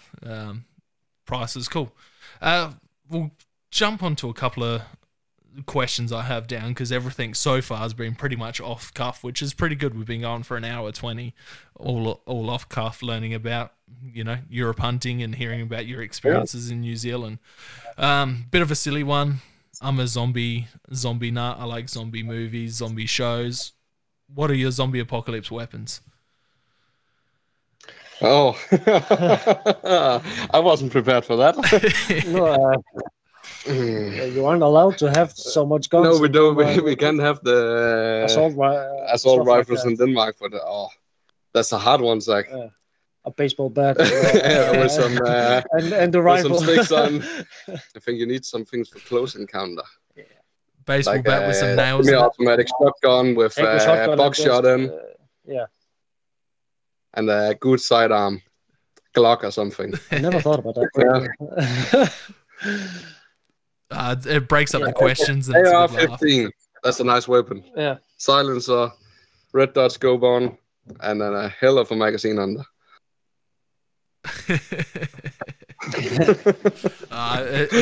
What's your favorite, Zach? Let's hear. I'm a sucker for Walking Dead. I like the bows and the crossbows. You know, Yeah, they're silent. Silence. Yeah. That's me. But yeah, I get some funny ones. You know, I had a girl on the podcast last night, and she said spear, and I'm like, I never really thought of that, but it'd be a pretty good weapon if you had a good spear. Close one. You need to get them in. Yeah. Close distance. Closer than Yeah. more distance than a machete. So I thought it was a pretty good answer. What about? Yeah. Let's hear a story from both of you. What's the most dangerous or sketchy thing that's happened on a hunt? I think my personal it is. I was in Sweden. I shot a wild boar in the middle of the night. 120 kilos. That's really, really big. And then I shot it and I wait half an hour. And I call my buddy, can you come and help me pick it up? We go down and you hear all kind of stories of pigs that you jump up. And then we go down and we are 10 meters from it. They just go up like woof. You can see a breath. I was like, fuck. And then my friend said, shoot it now. Okay. Then I shot it in the head and yeah, it was dead. That's crazy. My thoughts when I saw the pigs and I just go up, I was like, fuck, no. The most dangerous one. I think that's most dangerous one I have experienced. I have never been in a close encounter to the animals. I think the death wish we were on in Arthur's Pass the day morning it was raining was the only time I have been thinking about death. Yeah, climbing in slippery grass and stuff. The spot we got from Ryan was in a valley. There's some steep terrain in there, but we new in it and we were looking on the topo map and I said, oh, there's a single street a little bit below from us we walked past yesterday. So let's try to go up and see if there's a chamois or red deer or something. There has been some horrible thunder the night before, and it was just almost blue sky. Yeah, blue on the top, and there's a couple of skies coming in, nothing serious, and we will start climbing up, and we were halfway up, and rain was coming in again. I said, it's over in 10 minutes, let's just go further up, and we went, I think, 100 meters further up, and before we knew it, I was just hanging tight to the mountainside, almost straight down. The angle was close. 70 degrees angle or something. It was very, very steep. And was tying to the grass and was looking down to Bogi. I am not going further up now, I can promise you. It was slippery and I think it took almost 2 hours to get down just one step at the time. But I think if we have been further up there, it was just gone steeper and steeper and steeper. Yeah. But that's I was thinking about death there just a second, it's not good. I don't blame you, man. That sounds sketchy. So we've gone through the most dangerous thing that's happened to you while you guys have been hunting. What's the funniest story you guys have?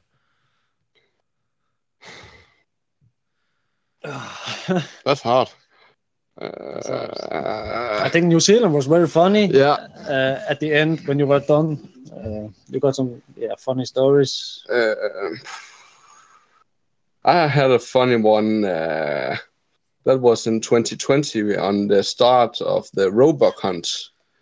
We have a hunting club here in Varde, and there are 3 pieces of land where you can hunt roebucks if you help on the working days with cutting trees and prepare the terrain and all that kind of stuff. And I have done that, and I got the start day, morning and evening. I was coming out in the morning, and we have been buying full Sitka clothes, so I was totally camoed up. And the roebuck was going out in the cleared area just beside the high seat. And I was just, and you need to be in the high seat before you can shoot it, just of safety precautions.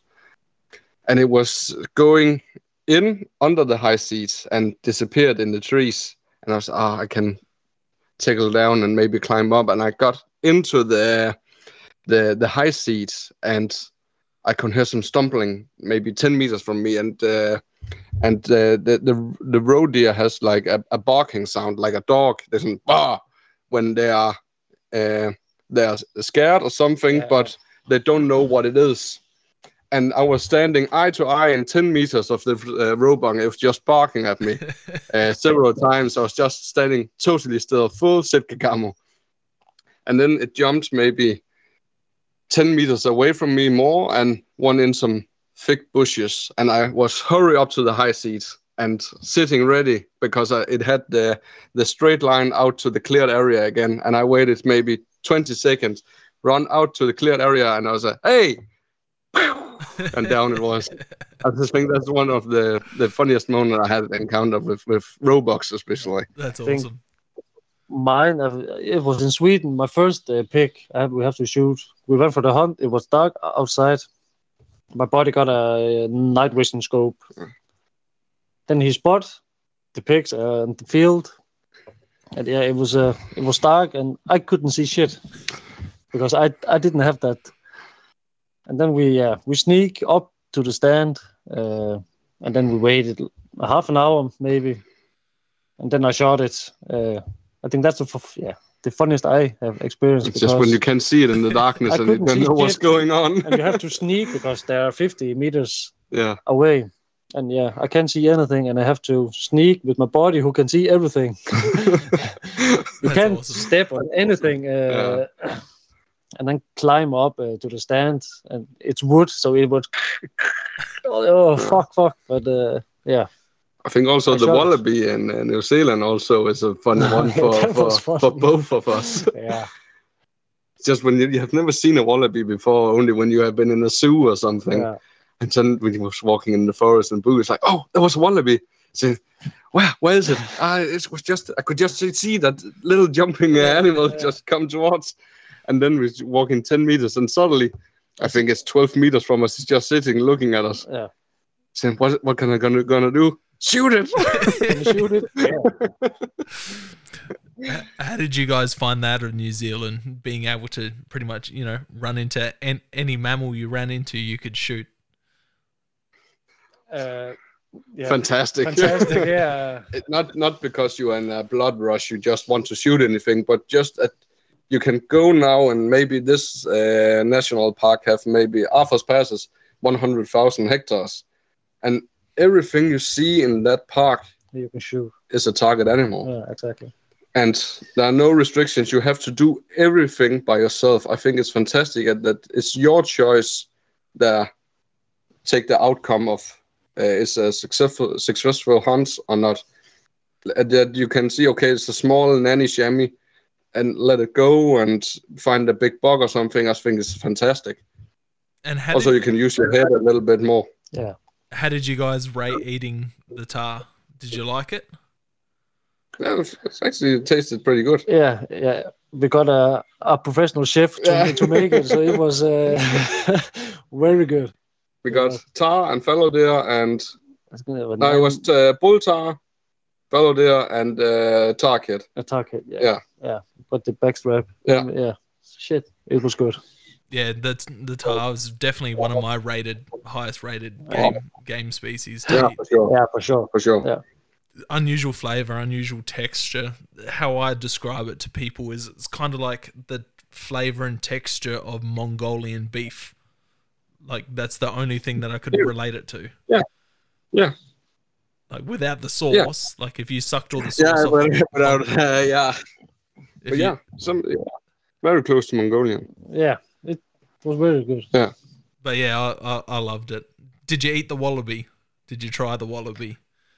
No. We were like, shall we? Or is it taste like shit? Also 25 degrees outside, and had to be in a plastic bag in our backpack for the 12 hours. And okay, we shot in 12 meters with 270 Winchesters. There was not much wallaby back. Point a big hole in it. But then we met someone later that said wallaby meat is very, very good. Yeah, said it's fantastic. It's not too bad. Venison, wallaby, it's all very similar, but I still prefer venison. One of the American boys I was with, he ended up shooting a wallaby with a 270 as well at about 50, 60 meters. So he was pretty stoked to get that. First thing he did was he cut the nutsack off, and he ended up cooking the nuts up and trying to eat them. And we were pissing ourselves. Sounds like Liam. It sounds like it was Liam. Yeah.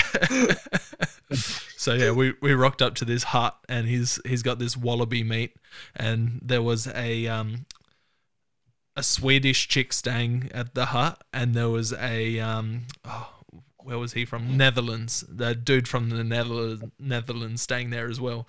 So he's cooking up these wallaby testicles, and he's like, "Oh, do you want to try some?" to these people that are just walking the trails. And I knew he had a fetish for that. They're like, nah, we're good. But I ended up cooking some of the tar up that we had with us, and it was cool being able to sit in the huts and share some game meat with people that weren't hunting, that were from another.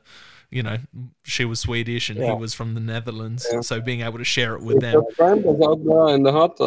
What were they doing? They were just hiking the trails. They were walking one of the big trails through there, and they're like, "Oh yeah, we've been seeing all these fluffy goats. We didn't really know what they were." And I'm like, "Well, now you get to." Where did you see it? That's exactly what we were like. They're like, "Yeah, we've pushed like 10 off the trail, like 10 meters away from us. Like they just walk on the trails in front of the hikers." What? It sounded like when you shot the big tar at the kangaroo. It was also on the trail. Yeah, it was on the trail. Yeah, insane. That was also fun. That's also a funny experience. I think you should tell it, just for the record. It was a crazy morning. We walk on the trail, and you walk. I was 5 meters ahead of you. Yeah, ahead of me, and I got the rifle on my back. And then you see. There was the tar just 30 meters from us. Fuck. You get the rifle off, and I stood like, fuck. Stumbled to get it off.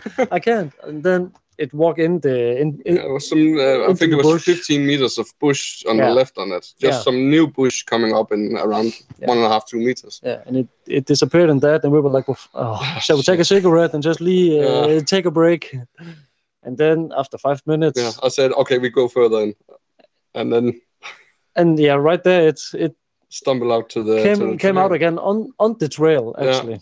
Yeah, shot it. Yeah, done. Yeah. Yeah. And then we walk up to it. We couldn't see any blood. No blood. Blood. Nothing. And then Mads was this little plant on the middle of the trail with a small piece of meat, pink of meat on. I said, "You hit it, that's for sure." And just over the hill, 15 meters away from it, it was totally dead. Perfect shot. I was so angry there because there's no blood. I've missed, and I've shot one, we couldn't find it. I missed one, and now this one was gone. I thought, "Fuck no." So, what about top 5 dream animals for each of you? Top 5. I would say a Canadian moose. Yeah, I really want to shoot because it's you can lay in the fucking antlers. And samba. Yep, samba. Samba deer, yeah, and axis deer. I also think that's a nice animal. And I shot a tar. I see tar and chamois were on my list. I don't know if it was number 1 now, but I think ibex in one of the European countries is on my list. I don't know if it's the top 1. I really want one day to shoot one of the big grizzly bears. A brown grizzly bear, but also a cougar. I think it's a fantastic animal. Mountain Marco Polo, or what's the name of that? Yeah. Also, axis deer is on my list. It's not the typical African species. It's more like the European species and some from the US. Not any antelopes or something. It's more like deers. Elk, for example, wapiti. Also a beautiful animal. I would like to try that on a rod hunt sometimes. Sounds like you boys just need to get down to Australia. Exactly. Yeah. I think we need to take a couple of weeks down at Zach's place. 2 years we go to 30, and then we make a trip. Yeah, we think we need to. Yeah, There's some good outfitters over here that you can take. I think some of the outfitters you can take all 6 deer species at the one place. So, and they do like bentang. Some places do buffalo and pigs and goats and bit of everything. I think we've got about 26, 27 different species to hunt here that are introduced. Rabbits, hares, foxes, feral dogs, feral cats, donkeys, horses, wild cattle, bentang, buffalo, scrub balls, the 6 species of deer, goats, pigs. So yeah, there's a good number of animals over here to hunt. It sounds like a dream country. yeah. All the bugs trying to kill you. Yeah. Crocodiles, snakes, spiders. We were actually making fun when we were sitting in the plane. We had a transfer in Melbourne, and my and Bogi, we had a couple of Heinekens in the plane, and suddenly Bogi is coming towards me and says, "In Australia, when you're turning 50, there's a big party in Australia." I said, "Oh, why?" Every animal don't want to kill you. They have to celebrate it. Big spiders and all that kind of stuff. Everything is on steroids down there. Yeah. The huntsman spider you have down there. Jesus, man. Before you go to the toilet, you have to look under everything. Okay, snakes and... That's something you guys don't have to worry about. And snakes and spiders so much over there, eh? No, we have, I think the biggest one is 5 centimeters in diameter. That's with legs. Yeah. Nothing. 5 centimeters in Australia is just the teeth. Yeah, I'm sure I could lift up. There's probably one under the laptop or maybe one up in the bow rack behind me somewhere. There would be a huntsman in here somewhere, that's for sure. Daddy long legs. There's plenty of them around. Yeah, massive, these spiders. Wow, they're disgusting. Nah. Have you seen a full-grown one? I pick them up. I pick up huntsmans and wolf spiders, and they don't bother Fuck me. off. Nah, serious.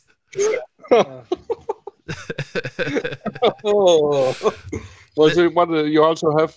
That's the funnel web spider. That's the poisonous one. They're funnel web spider, and there's bird eating spiders, and there's a couple of other ones. Redback spiders, white tips. Yeah, surf eating spider. It's like when you see a spider in Denmark, you just stamp on it and it's dead. Yeah. In Australia, you stamp on it and it's still walking with you. Just surfing it. Yeah, surfing. Starts bench pressing you with one leg. Yeah.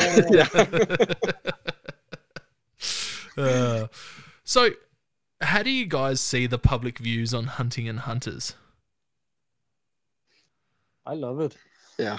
I think it's nice some people hunt. It's just to get the meat. Yeah.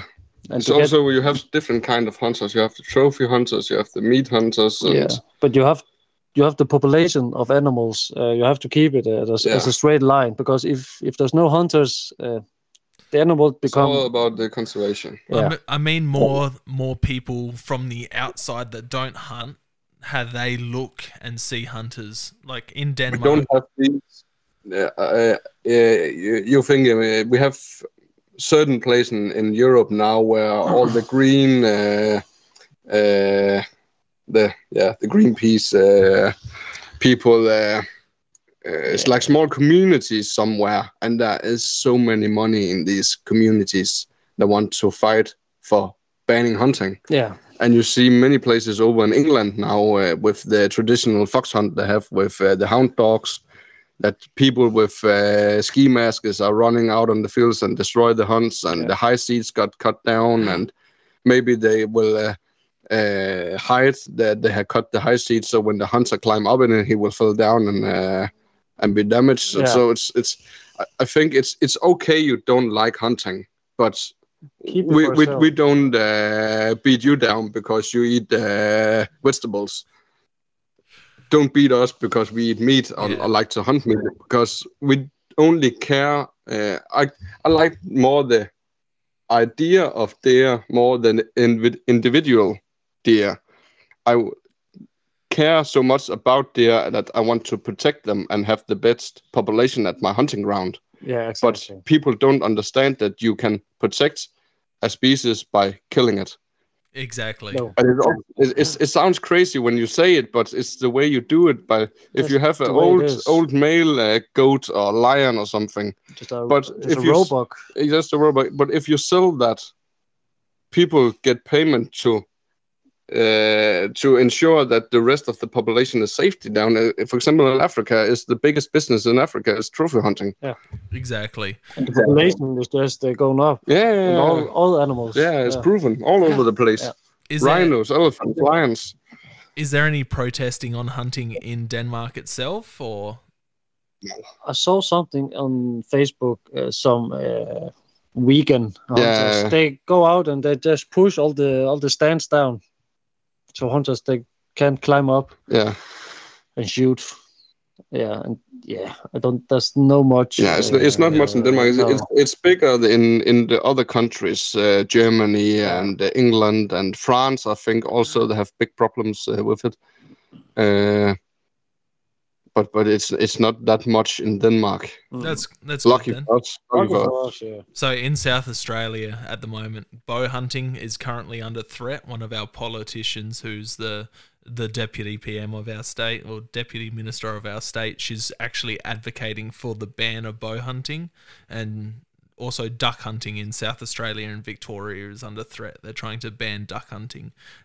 In Victoria, they have protesters that go out during the hunting season for ducks, and they protest all the hunters in the wetlands. So these people will walk around the wetlands when a hunter shoots a duck, then they steal the duck from the hunter. No way. Serious? Yeah. There's stories of people getting their tires slashed by these protesters, putting feces underneath the door handles and on their windscreens of their cars while they're hunting. And fuck. That's also dangerous to the people. Yeah. You got a man with a gun out for a hunt. Yeah, you run around in front of him. And, fuck. Yeah, but it's okay. They don't like hunting. It's okay, but keep it in the law side, and you don't running around and do all that kind of stupid stuff. We don't do that because that only we vegetables. It's okay with us. You just do that. Then there are more meat for the rest of us. Yeah. Yeah, unfortunately, with the mindset of some of these people is that they're seeing the animal's life as being as a human. So if you shoot a duck, they're seeing it as you shot their brother or their mum, or exactly. That's how they're seeing it. They're so far removed from the food chain. But it's also like they don't know anything about deer. They just want the deer to live in peace. Yeah, it's like they don't know about hunting. Yeah, they don't know about the conservation about it. Yeah, you hunt because you keep the population of animals regular. Yeah. And if you see, for example, as a land of Poland, everything are on quotes. Everything. Yeah. Every hunter, all the hunting areas in Poland are owned by the states. And then there's a hunting club with 50 members, and they have all the hunting rights in 10,000 hectares. And they say, okay, you have 10,000 hectares, you can shoot 15 red stags, 5 of them has to be small, 5 of them medium, and 5 of them big. And the same with roebucks and fallow deer and wild boars and everything. Yeah.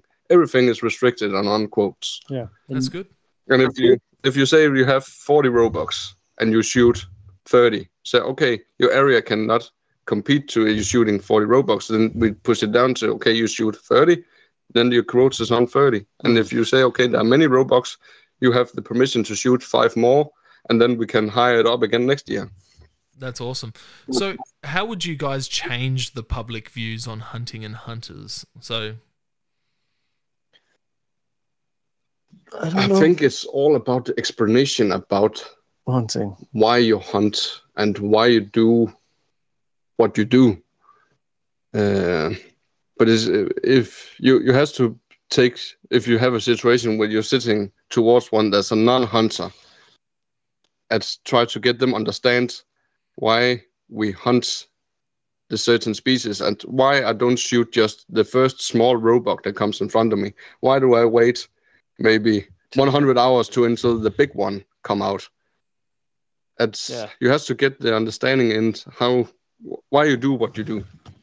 But it's a hard way sometimes. Yeah, sometimes you can't explain people because their mind is already on that. Okay, you hurt animals, it's not good. And you can talk in 20 minutes and say, but you're still shooting the animal. Yeah, exactly. Yeah, but I do it for protecting it. Yeah. But you shoot it. Yeah, I do. And that's the only thing they got in their mind. Yeah. It's like, you shoot it. Yeah. Yeah, but it is because of everything. Yeah. Yeah, it's a touchy subject and it's a hard one to navigate. But I like to hear other people's opinions on how we should deal with these social problems when it comes to hunting. Maybe take somebody without you.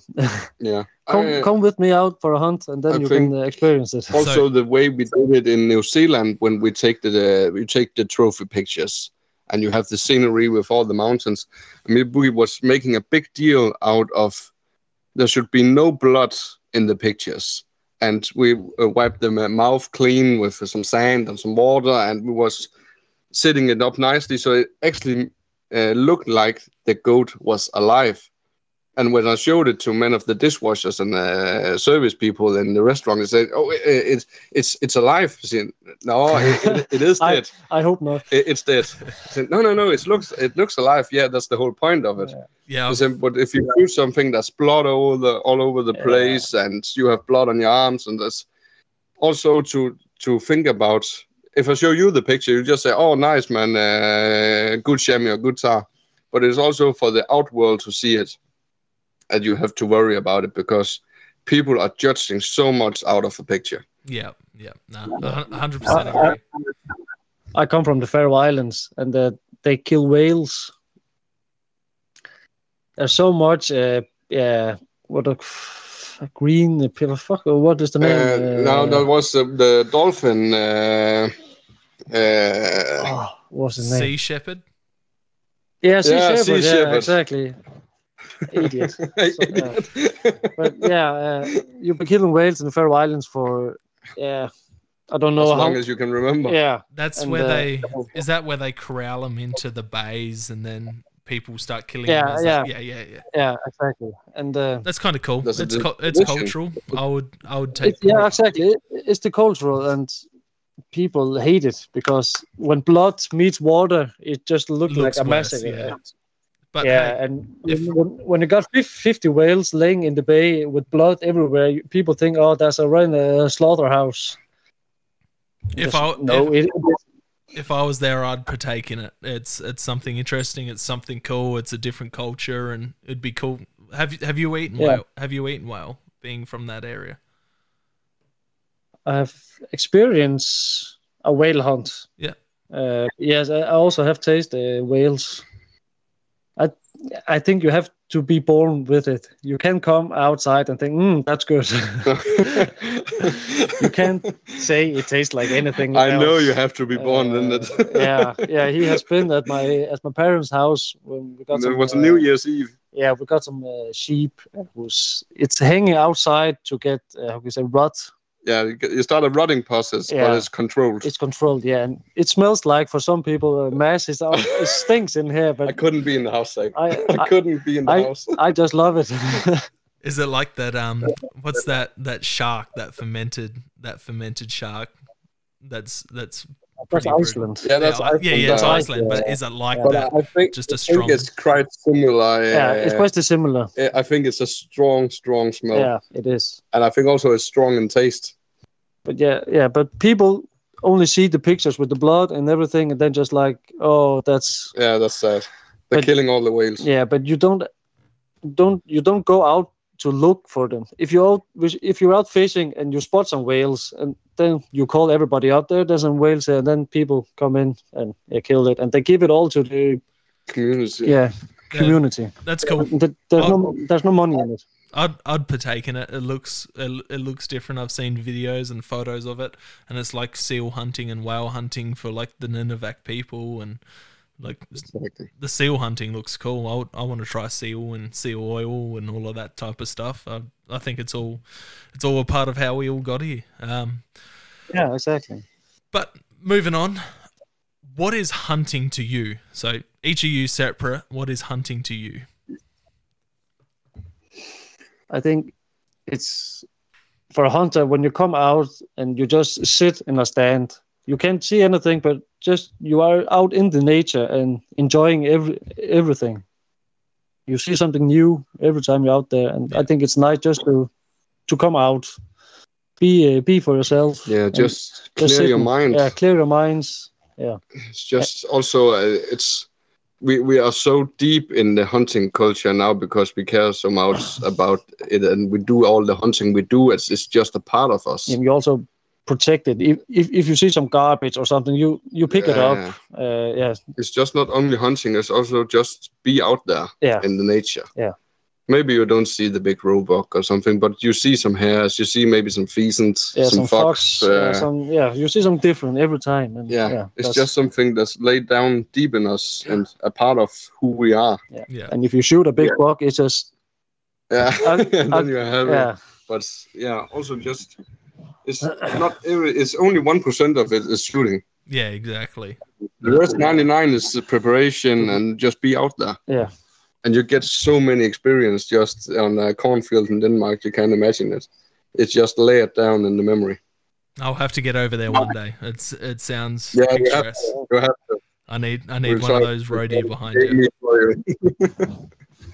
Come in the hunting season, we will settle something up. Oh, I'll have to. One of my wife's good friends, she's Danish. I'm not sure whereabouts she's from, but her dad was a butcher, and heard a bunch of cool stories from over there, and she celebrates all the different traditions and that over here, and invites everyone over for the different season festivals and stuff like that. She does all cook-ups and stuff, so that's pretty cool. Nice. It's awesome. But I appreciate you guys coming on and taking time out of your day. It's a little bit easier to work out. It was about 7 hours difference, 7.5 hours difference. So I think it's 7 hours now, or 7.5. Yeah, that's of course. That's awesome. But be here, man. If people want to check out your social media and see your hunts and have a chat to you guys about hunting in Denmark and Europe, where do they find you? Instagram is the place to go. Instagram, yeah. Profile name. My profile name is mads.soe, mads.soe. Yeah. Mine is Bogi H. Eriksson. It's a Bogi Heriksen.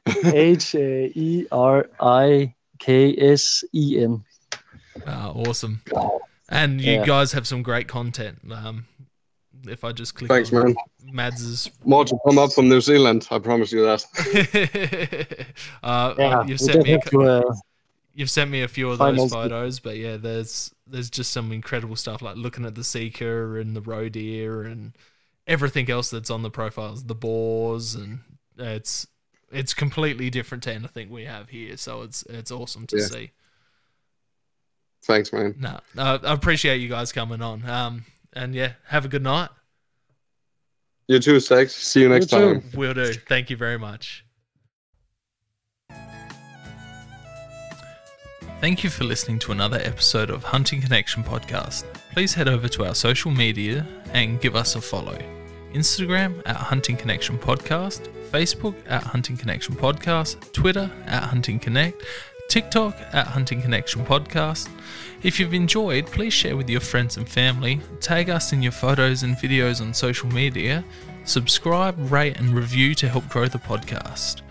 If you're interested in giving additional support to the podcast, you can head over to our podcast's Patreon page. Thank you very much for listening, and catch you next episode.